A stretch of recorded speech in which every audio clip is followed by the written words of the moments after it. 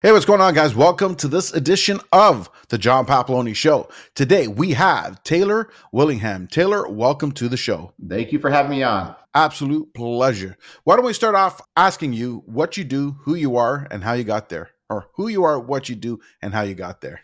My name is Taylor Willingham. I run a law firm. I'm an estate planning, probate, do business formations. I help people with those type of issues. I also own a title company.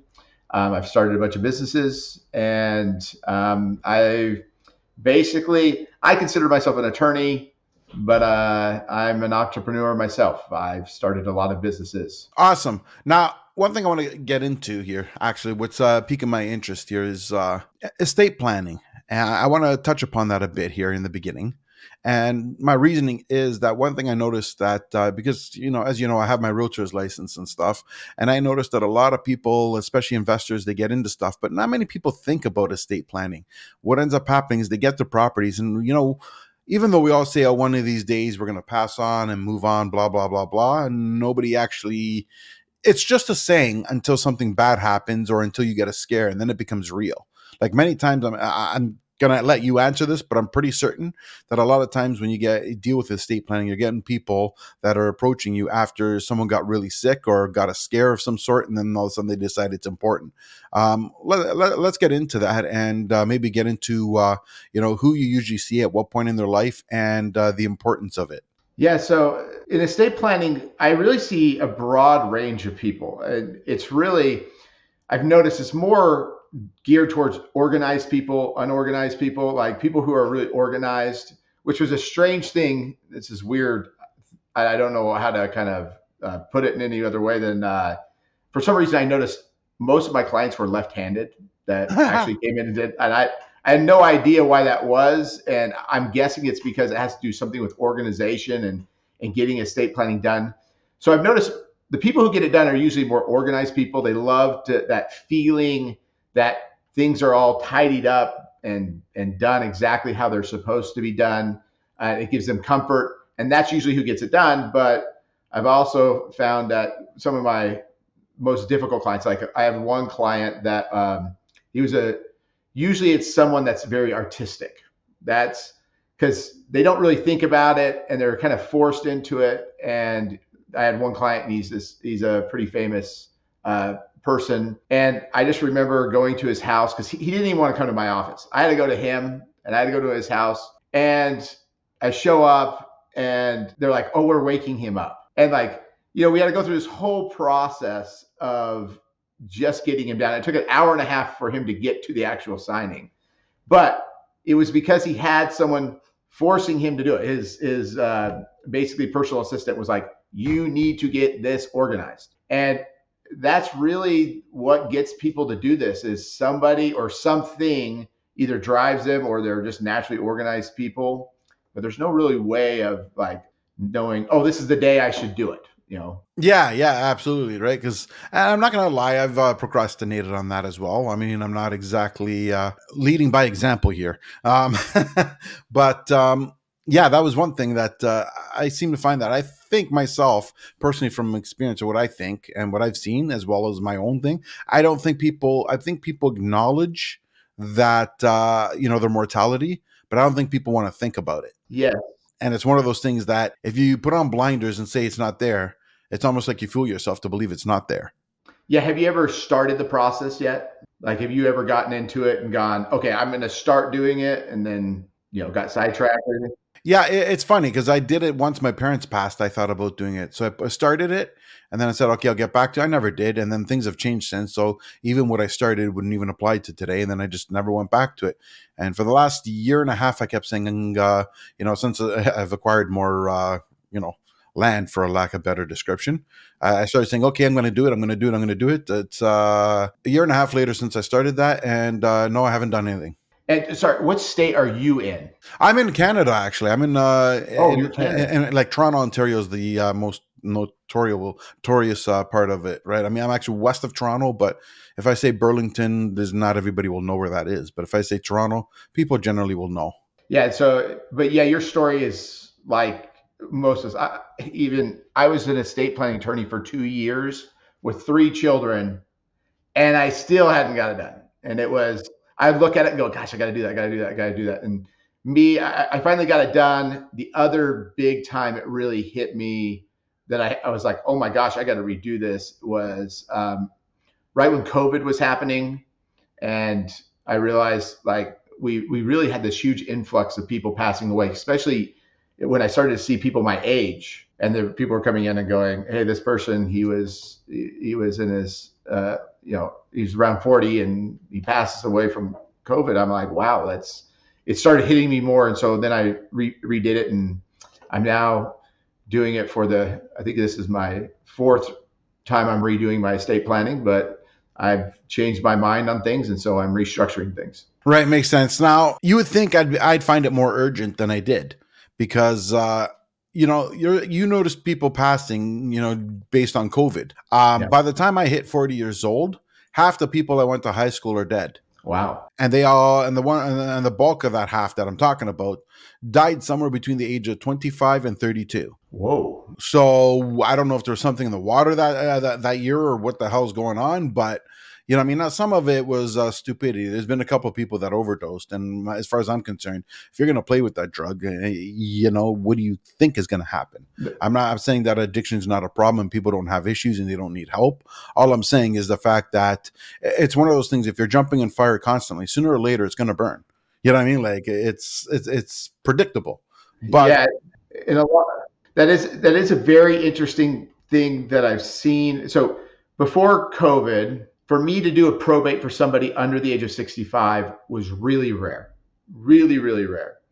And then I remember it was about a year, maybe 2 years ago, my paralegal came to me and goes, "Do you realize the last 7 people we did a probate for, all are under 65?" And it was one of the most shocking things to me, because before that, I would say it was maybe 1 every 3 months would be somebody younger that we end up having to do a probate for. So something really has changed. And a lot of it, to your point, is suicide's a huge factor right now. Overdose, drug addiction problems are a huge factor. And so I recognize those two, but there's something else that's going on that I don't know what it is. Hopefully the health industry, department, or whoever's in charge of figuring this out can tell us why so many young people are passing away ever since COVID started. Yeah, exactly. But moving along, so obviously we illustrated the importance of having a estate plan, because you just don't know when it's going to happen, and some of the ramifications of not getting it done could, you're basically putting the burden on on whoever's left over. Yes, and those disasters that happen when you don't actually plan it through. Yeah. Now, if you ask somebody, would you like to let the government decide where your money goes and where your assets go while you're alive? They're going to say, well, no. So why would you want the burden on the government when your family's around? Yeah, and it's a lot of time. I actually wrote a book called "Why Should I Care? I'll Be Dead," because that's what people would say to me all the time. So I'm like, okay, I'm going to answer the question.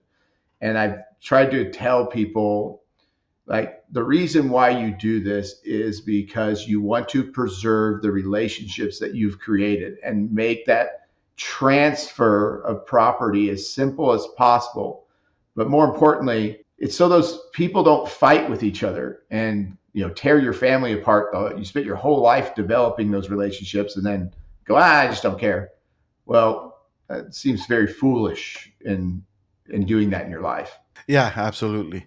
You said you've been into many businesses, right? So have they all been, what am I trying to say here? It's yeah, like what kind of industries have you gotten into? Like, have they all been around like the same kind of industry? Like I've been in multiple businesses myself, and none of them are relatable to each other. But some people sort of you can sort of follow the lead where they start off in one industry and then you can see the progression where mine's been all over the place. Yeah. So when I was in law school, I started a real estate company, buying real estate. It was probably the biggest mistake I ever made. Was I was sitting in law school one day, and this guy that I really admire, he just gets up and he leaves, and I'm like, "Where are you going?" And he goes, "Oh, come with me, come with me." And so I get in the car, and I went to Texas Tech University, and we drive to this house, and he goes, it was a dump, and he goes, "This house," and just 2 streets down from the law school. And he goes, they're selling it for $15,000. He goes, I can put 3 students in that house, each charging them $600 a month. And I was like, are you kidding me? And so I started buying houses. He was buying houses, and we were going at it. And he decided very wisely to stay in, keep buying real estate. He went and got a job and stayed in real estate, kept buying homes. I sold my homes to start a law firm. And so he's retired now, and I'm still working, and he's done very, very well for himself. He's ended up buying apartment complexes because he just understood the concept. So I started off in real estate, used that money to start my law firm, and then as I was going through law, I was then presented with an opportunity to get a title company. In the state of Texas, we have things called fee offices, which is where lawyers can run title companies. And those 2 companies, it used to be under my law firm, but now they're 2 separate. I transformed my title company to its own title company. And then I've gotten back into investing in real estate because I consider it one of the best ways to actually generate wealth and keep wealth. And so I have a bunch of properties again. And I started other companies, but they've all kind of failed, other than the ones that correlate with what I do through my law firm and title company. So, but I call them like a serial entrepreneur. You just keep starting businesses, and I have that problem. And so I've learned, for me, the best has been, if I keep it with what I do daily, then they work and they've come together better. But I've made the problems. I started a software company, and it's on its last leg right now because realized you need to be somebody in the software industry to really start a software company. Right. Now, here's the other point, right? And I found the same thing. I love to be involved in many different things. The issue is that it's not necessarily that you can't learn it, but the problem is, how many things can you do per day? Right. Yeah. So what happens is, let's be honest, your core business is your law firm, and everything else branches from there. Yeah. So if you're focusing on the software, you're neglecting the law firm. If you're focusing on just real estate, you're ignoring, your attention can only be divided so much. So what ends up happening is, when you're in the same realm, which is like you have your law firm and title is kind of related to the law firm in a way. You kind of do that service anyways. So they're kind of attached. Real estate, well, law is a portion of real estate when it comes to closings and stuff, right? So they're all hand in hand. So the information you have is, in a sense, is going in a circle, and it's kind of helping each other and flowing each other. Where when you're going to something completely different, it's almost like you got to put the brakes over here so you can go over there and think about it. And that's really hard to do, especially if you're busy in your core business. Yeah. Now, if your core business is dead and you're on the other side and that's dead, maybe the problem is you.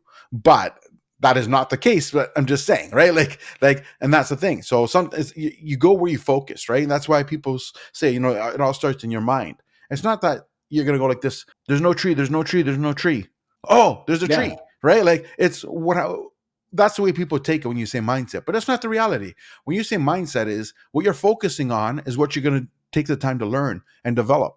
And what ends up happening is other things get neglected while you're focusing on that, which is why everything has to be complementary with each other, unless it's just a pure cash investment somewhere, and that's about it. Yeah, and one of along the lines exactly what you're saying, one of the best things I ever did with the title company is I hired what we call an escrow officer, and I refused to learn what they did. And because they'd always go, well, why don't you start getting involved? No.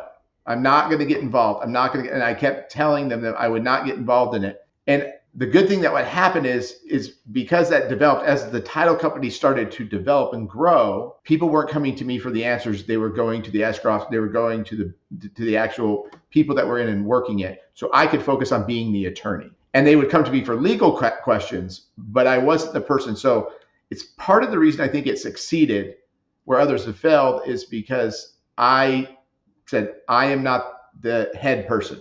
This person is the head person. You go to them, and when they would come to me saying, "Hey, do this or do that," I just say, "I can't. I don't have the time." And it forced people, and it forced me to figure out how to solve those problems without me doing it. Yeah, absolutely. Right. There you go. And that's my point. So, look, failures aren't failures. Let's be honest. A failure is only a failure when you give up.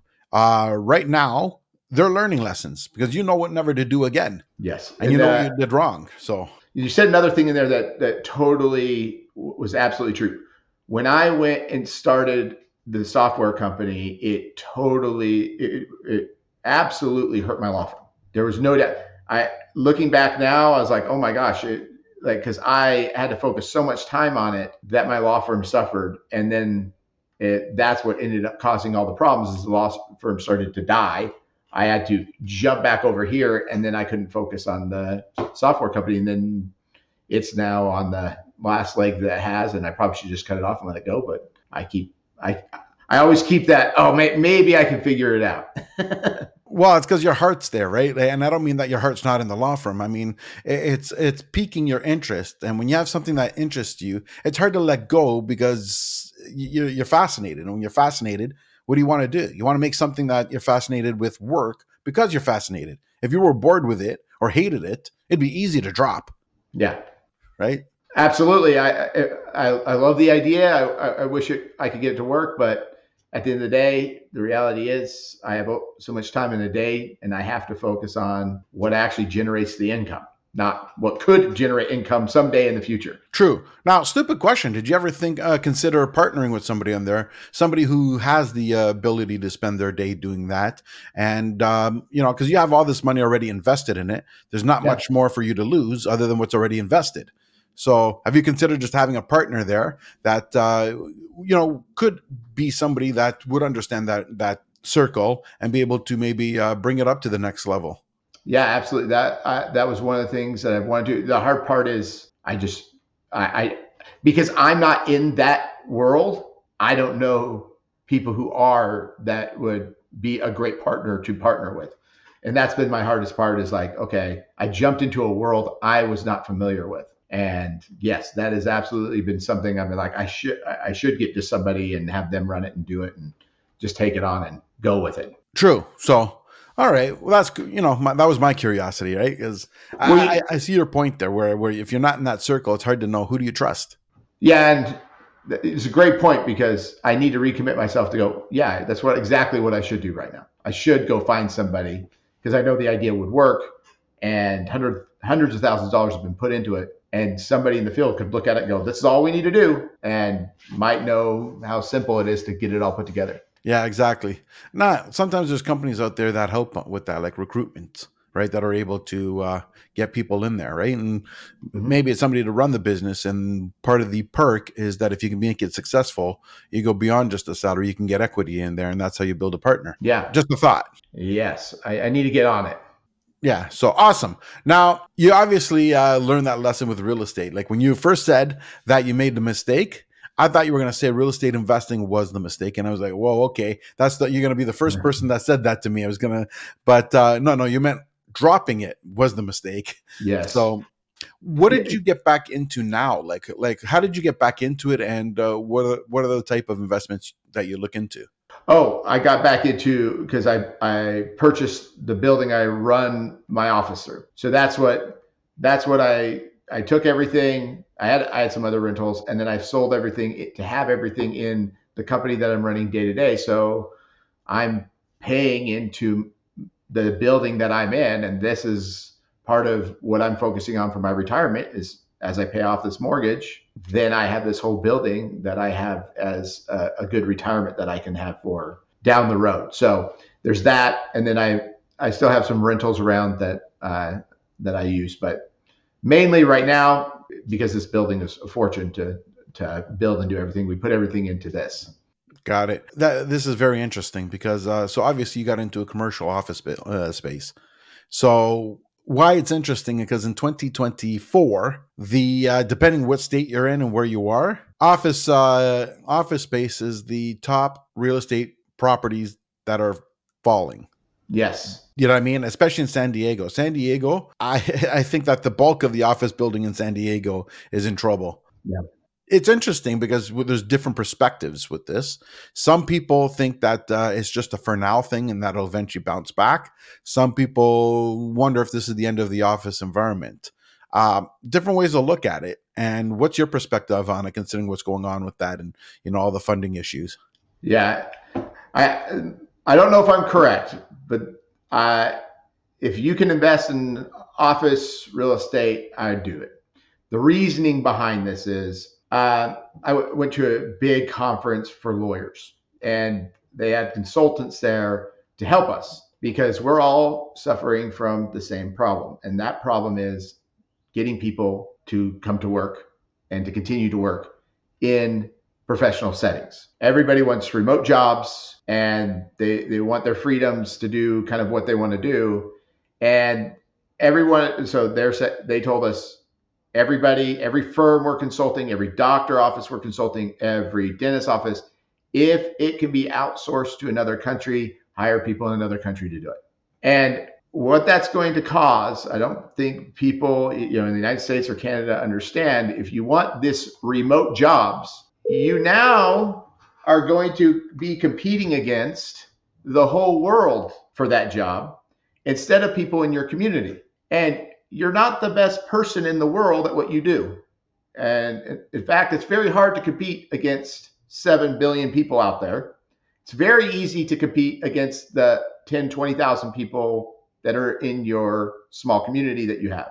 So what I see happening as the jobs keep getting outsourced, especially companies like mine who we're outsourcing now, the governments are going to have to either figure out a way to stop that, start making tax problems for business owners like me who are doing that, or this is going to cause a huge unemployment problem in the United States and Canada, first world countries, because you're just not going to compete against a kid who grew up in a third world country and had to work for every ounce of ability that he has. So I think what's going to happen is you're going to see the push to get people back in the office. People are going to want to start doing that because they're going to go start looking for jobs and they're not going to be there. And the government's going to start forcing it. And so those office jobs will come back. Well, I kind of agree with you on that. Now, here's my perspective on it, because you touched upon some things that I think about as well.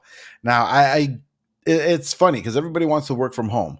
Well, so does the rest of the world. Yeah. Now, here's the difference. Somebody who's on the other side of the planet who can pretty much, paying them, just say $6 an hour, is like paying somebody here $40 an hour. Yeah. And in terms of their lifestyle. So you're offering them $6, where work in their own country is offering them $2 an hour. They're going to jump on yours. Now, it's not even just talent, but the point is that if you could work from home and you don't want to go to the office, and the person who's hiring you has to deal with internet and emails to be able to reach you and get a hold of you and talk to you, it's the same thing for the person on the other side of the earth. So why would they pay you $30 an hour or $40 an hour when they can go and hire someone on the other side for $6 an hour? Yep. Like if it's the same hassle. The idea of having local people and having someone around here is that you want somebody to be able to be there, that you want to be able to leave your office and walk into their office and get what you need done now. Yes. And if you take away that convenience, there's nothing that gives you an advantage over the person on the other side of the earth that works for a fraction of the price. Yeah, and it's more hungry too. That's like this is their dream job. Being a receptionist for a dentist office is not necessarily everybody's dream job in America. Yeah. So yes. So I think there's either that's going to happen or we're going to see the jobs flee the country and then the office space. So it's going to be this, that I don't know what's going to happen. I can't say for sure but I could see it very much shifting back at one time because I know the employers here want people back in the office. Yeah. Part of my saying, but I think the issue is that the employers are, I don't want to say scared of their employees, but I think they become a very soft. Yeah. I mean, I grew up in a generation that'll give you an example of how a company takeover would go. And people are too scared and, too worried about the woke mentality to do this stuff. You used to, when you acquire a company, you used to walk into the company, see, observe, because you would be there for 6 months before the official acquisition was announced, and you would see who your strong players are and your weak players are. You walk into the building, you get all your weak players together, and you let them all go. And you do that in a way that everyone knows you did that. And not necessarily that you let them go because they're weak players. I mean, you don't announce it that way, but essentially that's what it Yeah. is. And then when everyone sees that half that company got let go, the other people start going, uh-oh, right? And then they get their ass in gear. And what ends up happening is half of that people that are left over will get their ass in gear and become your A players. The other half will conveniently find their own job, which you want to replace them anyways, because if they're not going to commit to you, it's good that they leave. Good riddance. Yeah. And then you'll get people who actually want to be there. And then at that point in time, you build up a good corporate culture that you want and that your business needs, because you need A players, not C players. And then that's the way to do it. But today, there's so much woke mentality. There's so much people trying to play politically correct and being so scared of everything that nobody's willing to do that. I mean, like, and a couple of companies that did that, such as Facebook, they got such big backlash from media Yeah. that when reality is what they did was best, what was best for their business. That used to be celebrated. And where I'm going with this is that I'm finding the issue here is that in 2024, I mean, this has always been around, let's be clear, but it's been very, very big now. Whereas in 2024, you get a big company that's thriving and they're talking about capitalism and how it works and it's the best thing around. And, like if you can't make the cut, that's part of being capitalism, improve your skills. Then all of a sudden they get into trouble and they want socialism. Yeah. And you can't have both ways. I'm a capitalist, a true capitalist. If I don't make it and I go under, it's on me. I went under. Yeah. I don't expect the government to give me money. I don't expect them to mandate me to do something. I expect to go under because that's the bad choices I made. And that's the way it should be. You're either a capitalist or you're not. It can't be both. Yeah. And again, it's because that what I call the woke mentality, where people are trying to appease people. I think we need to stop trying to look good instead of doing good. Yeah. And that's one of the best things that can ever happen is for you to fail and for a company to fail, because it clears out the opportunity for other people that are actually competent and that can actually get things done. And so it's weird that we've gotten into this environment where we're constantly saving everything from failing. Well, one of the problems is we allow businesses to get too big and they monopolize the industry. And then if they do fail, it's a huge problem. But you got all these other, like, even if you're running a business and you're going to fail, sometimes that's the best thing that ever happens to you because it resets you and you go, okay, yeah, I now could figure out what I did wrong, because we have this problem as humans. We like grab onto things that are just dying and we hold on to it forever. And then it just keeps dragging us down with it without just going, okay, it's gone. I'll just let this go. And then all of a sudden the world opens up to you and you go, look at all these opportunities you have. Absolutely. Now, the other thing that we have is this raising money thing. I grew up in an era where you celebrated a profit. You have your first 3 years that, on the good side, you broke even. Yeah. And once in a while, you take a loss in those 3 years. But then you get to year 4 and you start to see a little profit. In year 5, you see more profit. Now, by the time you get to year 6 and you see real profit, you're celebrating that. Today, kids are going out there raising money and saying, I got $4 billion. Your product's not even ready. You don't know if it's going to work. You're celebrating the fact that you have investors to give you money, which is sort of like a fancy loan. Yeah. Yeah. That's not something to celebrate. Yeah. Yeah. And that's the problem with cheap money. When money's cheap, people will take these risks that are just foolish. And there's so many companies that millions upon millions of dollars were given to people that were totally incompetent. And I think maybe it was Elon Musk that said something along those lines, like, capital has to get into competent people's hands. Like, if it's in incompetent people's hands, then it gets thrown around to stupid projects that just don't work. Yeah, exactly. Now, where I think commercial is going to, spaces are going to go, and not completely. I think, like you said, the professionals like doctors, dentists, lawyers, stuff like that, where I think those buildings will not change.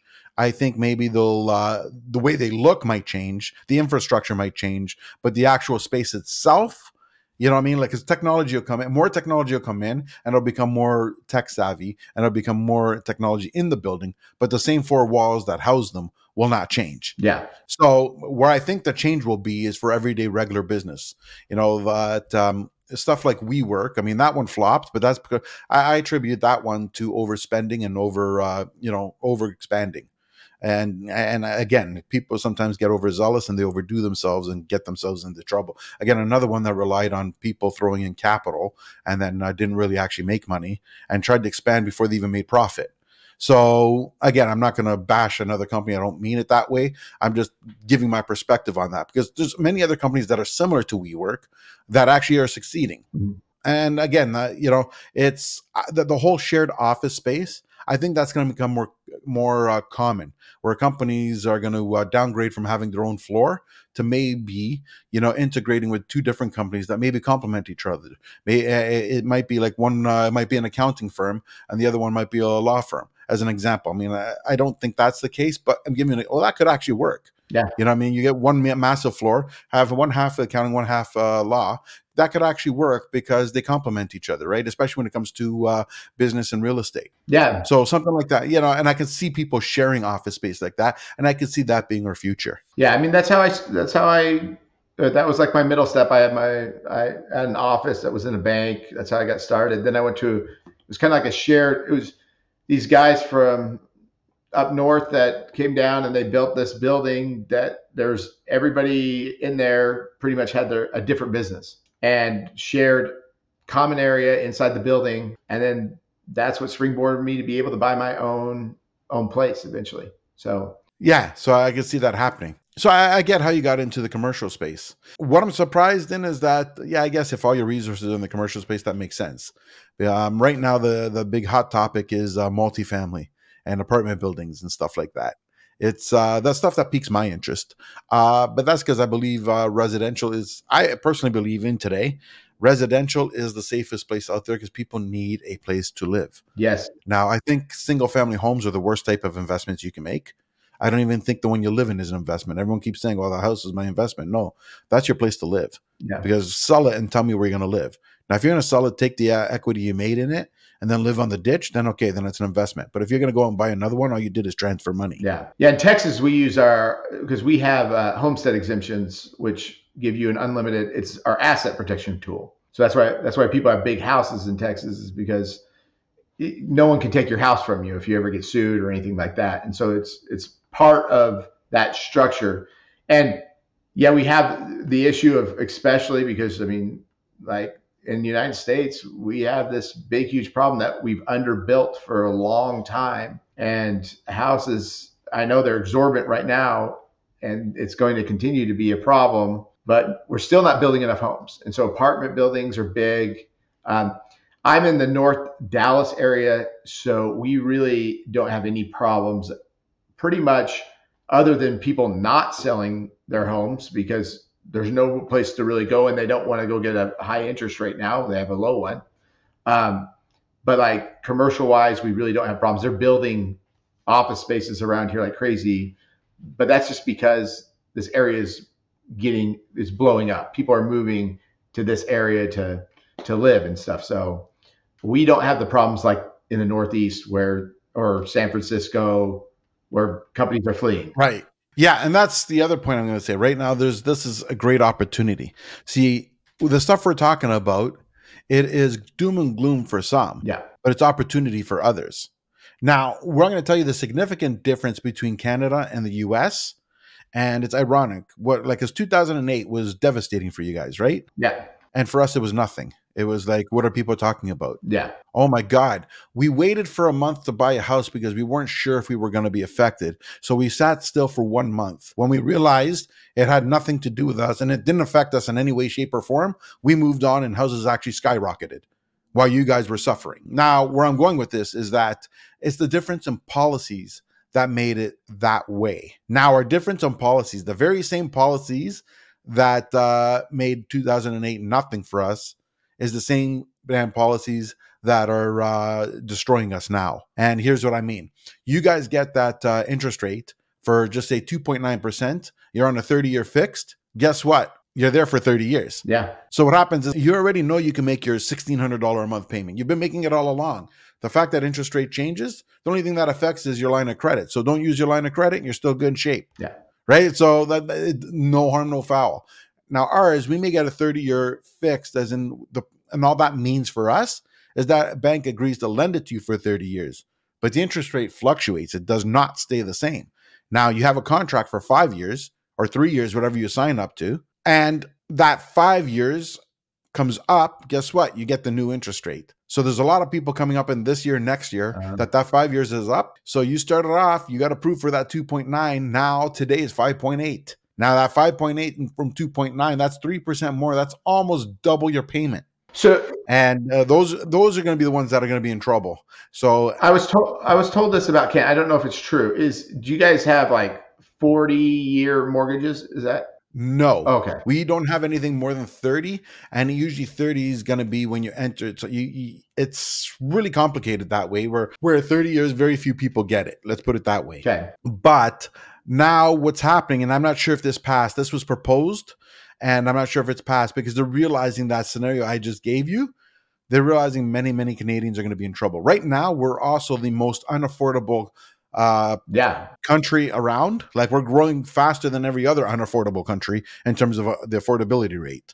Like it's like this is the number one we don't want to be at, and this is the one we're scaling at.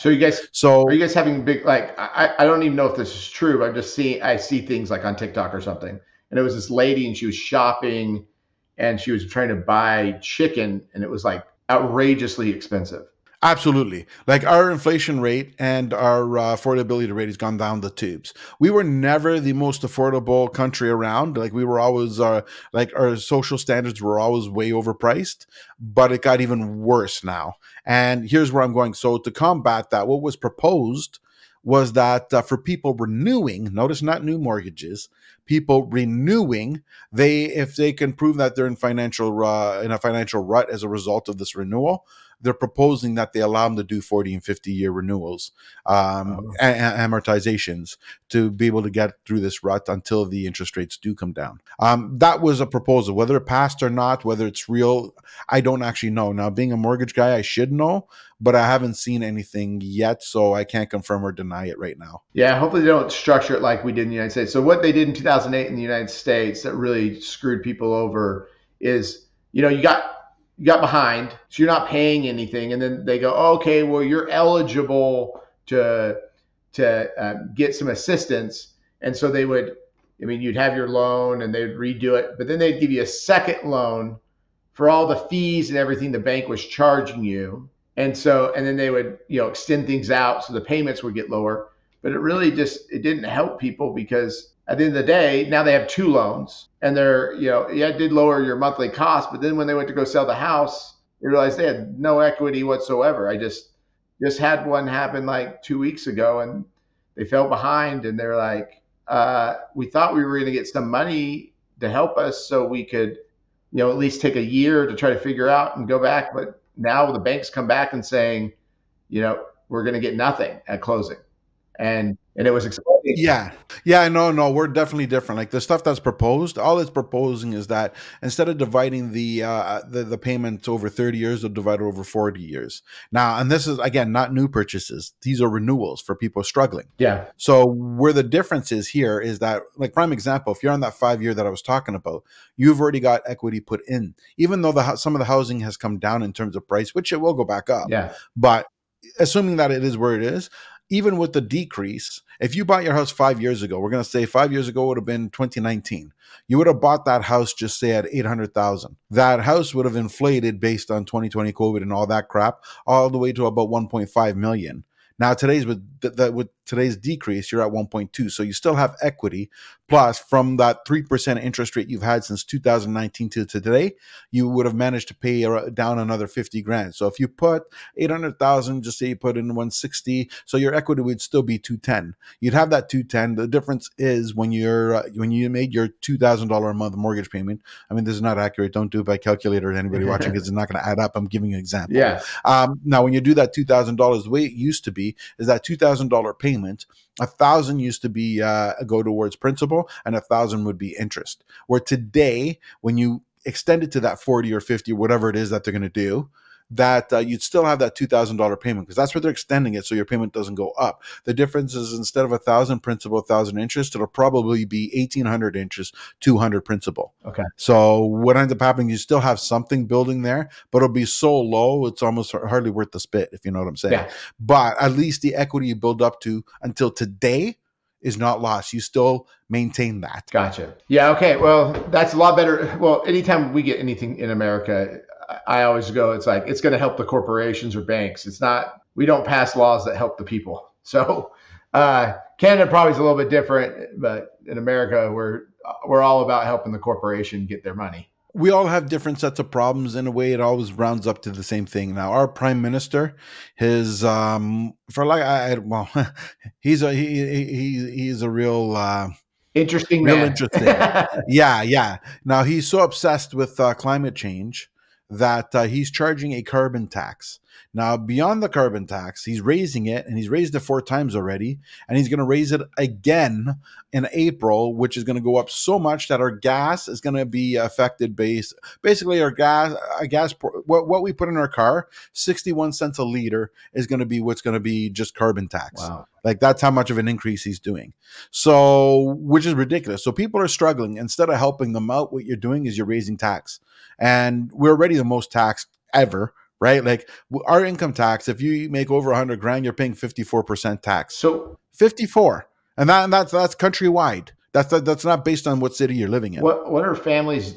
I mean, you have to be, for the normal family in Canada, your house prices are through the roof. You have taxes. House prices are through the roof. Taxes are through the roof. Inflation. Food's through the roof. So what are people doing? Like, well, that's the thing. Right now, they've been relying on that 3% loan that they've had all along, which they're about to lose. Which is why the big discussion, is happening in Parliament, because they realize that this year's the renewals are starting.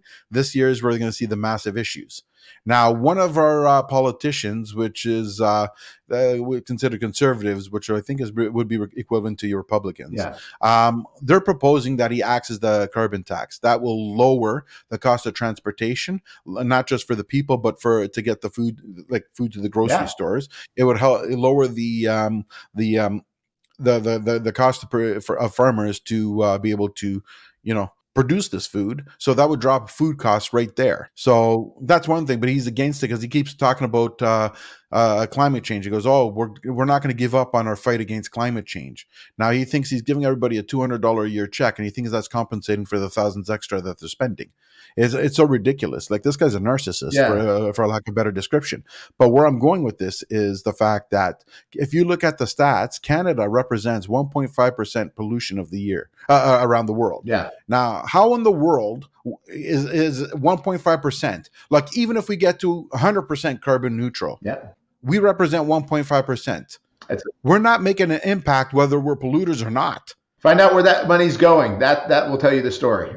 Where 100%. That's where it goes. But this is something interesting. So I went to Ireland in December. Yeah. And my wife because my wife knows the price of everything because we have 5 kids, and so she tracks every little thing, and she's like, everything is so much cheaper here, and it's the same. Like a toothbrush, for example. She's like, it's like they don't have inflation here. Like, she goes, what's going on? This is a little island. Like, you have to ship all the way to this little island somewhere. How is this less expensive than in the United States? Because it used to be the opposite. You go to Europe and everything was way more expensive. But now it's flipped, and I'm like, I don't know why everything is inflating so much in cost, like food and everything. It doesn't seem like it would just be, they keep saying, it's because of all the supply chains disrupted and everything like that. I'm like, well, that should have been fixed by now. I mean, I don't get it. Why aren't the costs coming back down? And why don't they have it in Europe? What we have it in the United States, and Europe has so many more problems than we do. Well, here's something sickening for you. When I get tired of spending the money here and I get sick, I book a flight to Florida. And I can spend my time in Florida for 2 weeks, and I will save $1,000 a month by being in Florida, even while paying my bills here. Wow. That's because of the cost of consumption here between food and whatever. And I remember when I'm in Florida, I eat out every day. Gosh. So I can eat out every day for less in Florida than I can eat in home in Canada. And now, granted, now to be clear, I go to happy hour, so we already know that's cheaper, right? Yeah. So, but the point I'm getting at is that yes, I can't eat at 2 p.m. I might have to eat between 3 to 5 p.m. Yeah. But you know what? I'm willing to do that if I'm getting a reduction in cost. Yeah. Go to Ireland. It's even cheaper. Yeah, well, there you go. In our country, happy hour is a joke. Yeah. Here's an example. Like, we have happy hour, and we'll use chicken wings as an example. I'm going to use that just to make it easy. Just say a normal pound is roughly around 9 to 10 chicken wings. Now, in happy hour, instead of paying your $16, they'll give it to you for $8.95, but you're getting 6 chicken wings. Yeah. So that's half. Yeah. When I go to Florida, you get the full 10 chicken wings for that $8.95. Wow. That's you know what I mean? That's where one of the differences. Now, like beer, as an example, during happy hour might be $6-7. Yeah. Over here, it's $13. Gosh, that's and our beer tax is 17%. Wow. This is ridiculous, right? Like, so it's just like cell phones. Now, I got a corporate deal through my realtor thing, right? So I don't pay a lot. I pay $50 a month per line. That's really not a lot. But take the average person who doesn't get that corporate discount. Yeah. My phone bill before I got the corporate discount, that same line was $95. Wow. It was $120 if I wanted to be able to use it anywhere in North America. Gosh.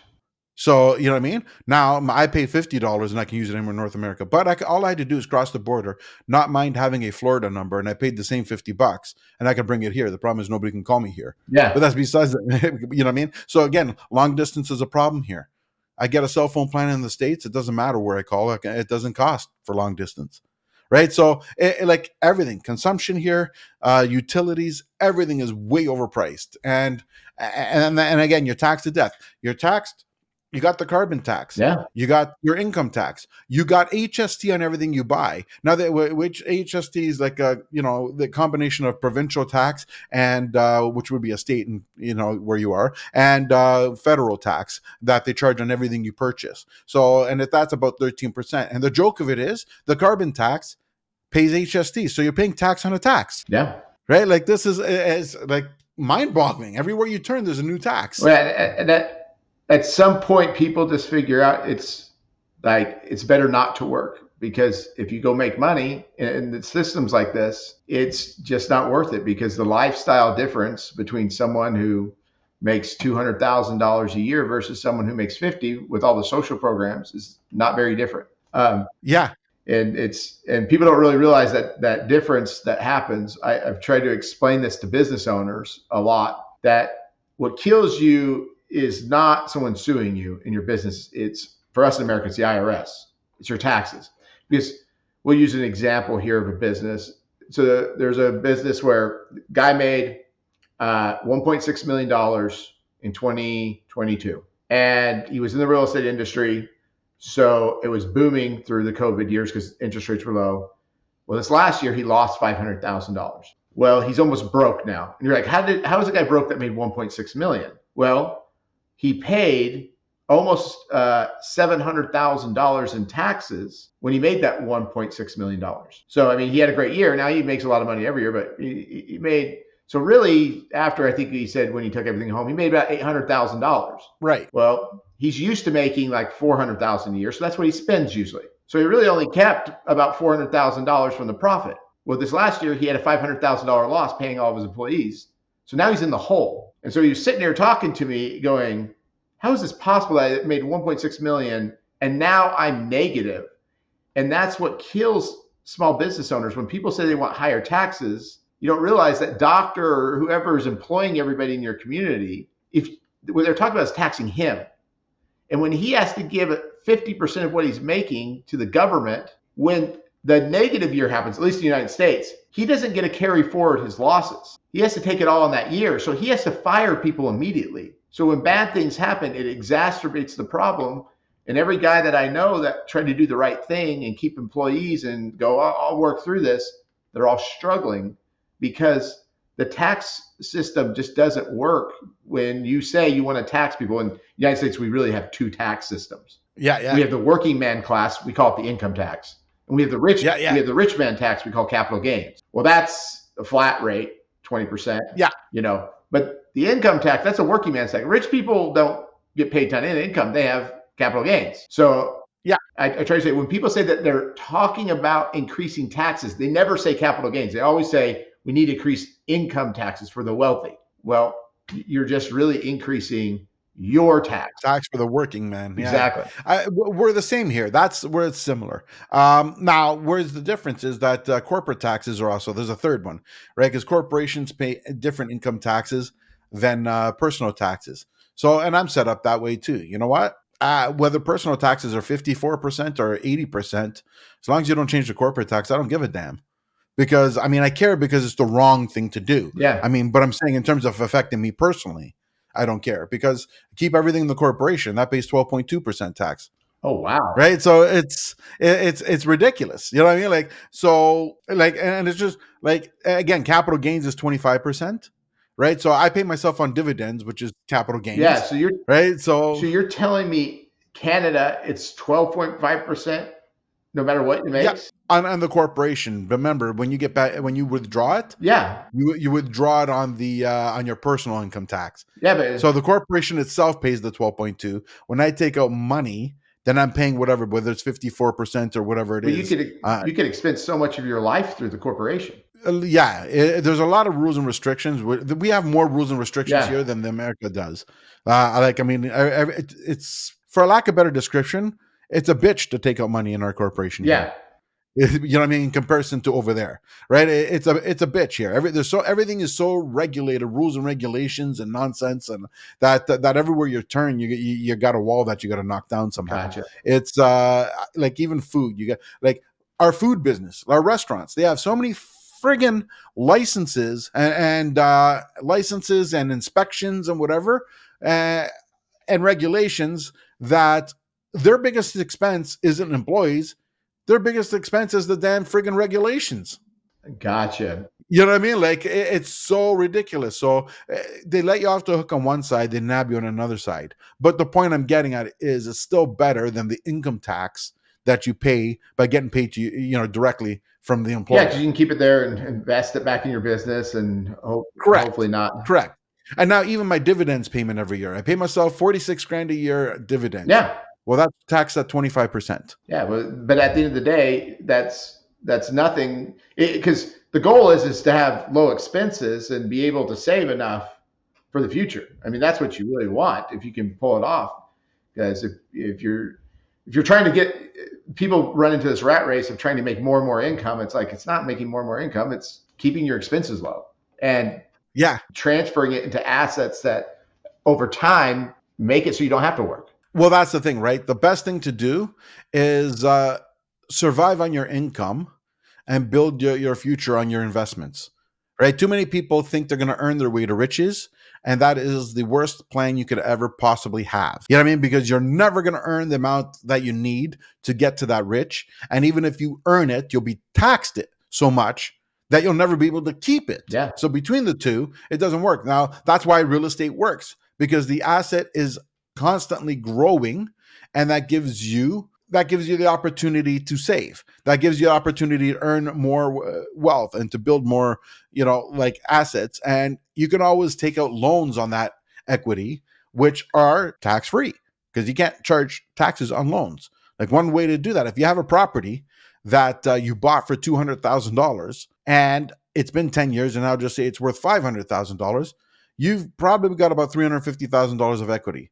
They allow you to take up to 80%. So 500,000, that's 100 you can't take. So 400 you can get up to $400,000 loan. Guess what? Take the $400,000 loan and after a year, and this is if you want to dispose it. After a year, you dispose of it, pay back the money, and you've took your money out in cash, through the loan that you deposit in your bank account. Guess what? That loan is not taxable. The loan gets paid back by the sale. The money you took out is non-taxed. There's the money you want without paying the tax. Wow. So this is the crazy thing. I was just running numbers and everything. In Canada, for basically people in the United States that make over, if you're doing an individual, anybody that makes over about $180,000, you guys pay an effective lower tax rate. Like like than we do in the United States, and we don't have any social programs. This is the thing. We don't pay taxes because you're talking about the corporate tax. Well, no, so you got the 12.5%, so you get to keep that, and then you have to pay the 25% when it comes out. So that, but we're capped. We're not allowed to. I take the maximum I could take, which is $46,000 a year. Now, if you take any more, now you're paying that on income tax. Gotcha. Okay, that's how they get around. Right. So that's why I said on paper we look better, but when you add the rules and regulations, they built it. Yeah, it's one of those things that if you don't need any money, you'll save more by doing it in our corporation. But if you need money, which most people do, they nailed you somewhere else. They just look good. Hence the reason why I said at the beginning of the podcast, too many people trying to do stuff to make themselves look good instead of doing good. So, I mean, I imagine tax attorneys do really well in Canada. I mean, because it sounds like there's a lot of planning opportunities that are available there to lower your tax rate if you really plan things out well. The possibilities are endless, like anywhere, actually. It's knowing your laws, right? Yeah. Possibilities are endless. A lot of times here, people are sheep. They're programmed. You know, the old go to school, get a good education so you can get a good job, buy your white picket fence and save your money, keep it in the banks, you know, because they're going to pay you 1%. And, you know, like we're very stupid. Yeah. For lack of a better description, we're very, very stupid. And there's people out there trying to help, and people, oh my God, he's trying to sell me something. Yeah. Right. Like there's so much of that. And I'm sure that goes on. I'm sure that's throughout the world. And that's because we've been programmed so much. Too many of us are, again, our standard of living is so high, or cost of living, not standard of living. Cost of living is so high that it's become almost impossible to even put a dollar away. Forget, even if that plan of saving your money and putting it in the bank was real, by the time you pay all your bills and take out everything and then pay the tax, there's really almost nothing left for you. Yeah, like so, I learned something from a very wealthy client once that really taught me something, and it was, I quoted him my fee to do the work I was going to do, and he didn't hire me because it was too low, he said. He said, you don't value what you do enough. You don't believe what you're giving me is actually, I'm going to go he like basically told me, I'm going to go find an estate plan attorney that really thinks what he's going to do. And he was very successful. I mean, owned a bunch of business, made a lot of money. And it made me realize like sophisticated people pay for help. They will go out and hire people because they know the value of good advice and good help. And it really changed my perspective of going, oh, like people get it. That actually have money and have made it themselves. This guy had earned it himself. He knew how money was made. So anyway. Yeah. So anyways, I'm going to get down to the last couple of questions. Then I'm going to go what I call in the lightning round in light of time. So the second last question I have for you is, how do you know you've had a successful day? And what I do? If I have solved a problem that people have been dealing with for a long time, that's what I love to do. Like when people walk in and give me, here's this problem, and because I solved this problem for them, they're actually going to, over the long run, you know, save money or help them in some significant way. That's the golden spot for me. Love that. All right. Last question, but not least, before the lightning round is going to be, for anyone watching this or looking for you and wants more information, where would they find you? I'm a Texas estate planning attorney. You can find me online. You can type in my name, taylorwillingham.com. That will pull up my webpage. Or you can call us at 214-250-4407 and get a hold of us that way. Fantastic. All right. First question of the lightning round. What is your favorite food and why? I love Thai food, rice and meat. That's my favorite food. And I lived in the Philippines for a long time, and I fell in love with rice.